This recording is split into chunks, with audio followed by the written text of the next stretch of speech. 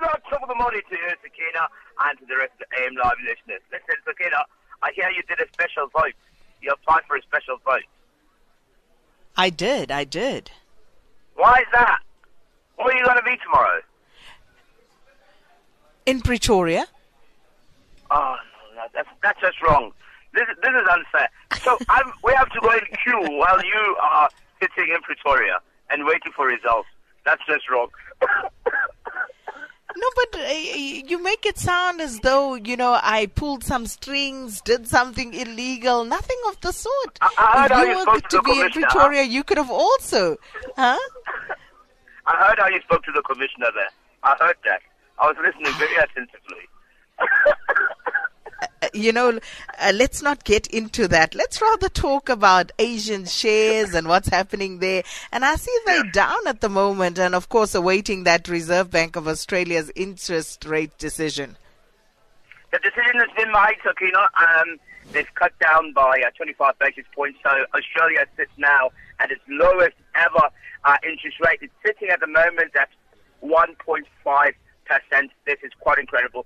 The shares were down, unfortunately, despite them cutting down their ratings. They're down by 0.6% on the day. The Australian dollar also fell by about 0.75 basis points after the decision was made. It didn't have any impact whatsoever on the currency. But the bigger Asian markets as well, Sakina, are a little bit under the blanket this morning. The MSCI, broadest index of Asia-Pacific shares. This is outside of Japan, obviously. That was down by 0.4%. And also after the S&P 500 ended Monday yesterday, this is by 0.1% in the low. So it has not been a great morning for the Asian market. It hasn't been a great morning even for Australia themselves. What was the reason behind the cut? The central bank chairperson explained explicitly that what they were trying to do is stimulate growth. We know that has been their challenge. We know that they're struggling to do that. We know that their target is around 3.5% for this year. We don't know if they will get there, but obviously this is evidence that all economies, even major ones and developed ones, are very much under pressure.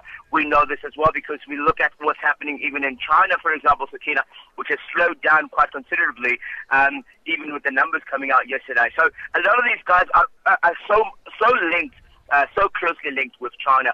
And so when China doesn't do well, these guys also start to struggle a little bit. Specifically in this particular case, we're talking about the Australian economy. So it's not really good. It's not a good start to the morning for the Australian market at all. And then, of course, we spoke about this last week as well. One of your favorite people, Shinzo Abe, there, him and his cabinet approving fiscal steps to boost growth in Japan. Sakina, it was very, very important that our Kaiser Chiefs man does this. The first thing that we know is that Abenomics 2.0 is on the road now. So he had to go and get support from both parties or both houses of government to make sure that he gets the kind of capital required to resuscitate the Japanese market. What he's asked for, Sakina, is an amount of about 132 billion US dollars. That's about 13.5 trillion yen. And what he's going to do is the package is expected, obviously, to include 7.5 trillion yen in spending by national and local governments, and also earmarks 6 trillion yen for fiscal investment and loan program, which is not included, obviously, in the government's general budget. So by having been re-voted again, and by so doing, he's asking them to actually emphasize on Abenomics again. Now this comes back as 2.0. He's saying that he believes that they can still resuscitate the Japanese market if they do put these fiscal and monetary policies in place to make sure that they stabilize their economy. The biggest fight that Japan has been having within its economy, one that of deflation. Obviously, we know that they've been struggling to grow the companies and in terms of currency. And the other one that is quite interesting that's been also a challenge for them has been to expand. So, unfortunately, one of the reasons why they struggle so much is because obviously the many companies that are there, some of them are starting to move out of Japan and to find head offices in other countries as well, such as the US and the United Kingdom. And that has made it very difficult for them to grow and expand at the pace that they needed to. But this has been a 21-year struggle, and it's starting to actually hit down on the poor within the Japanese market. And so he reckons that this money that has been asked, that has been he's requested, that will go a long way in returning and revitalizing the Japanese economy. So I'm hoping, I'm wishing him luck. You know, they say Abafana Boktulan Nakola, so he's one of those. So hopefully this package will help him to get to that point. Mm-hmm. And do you think he's on the right track, though?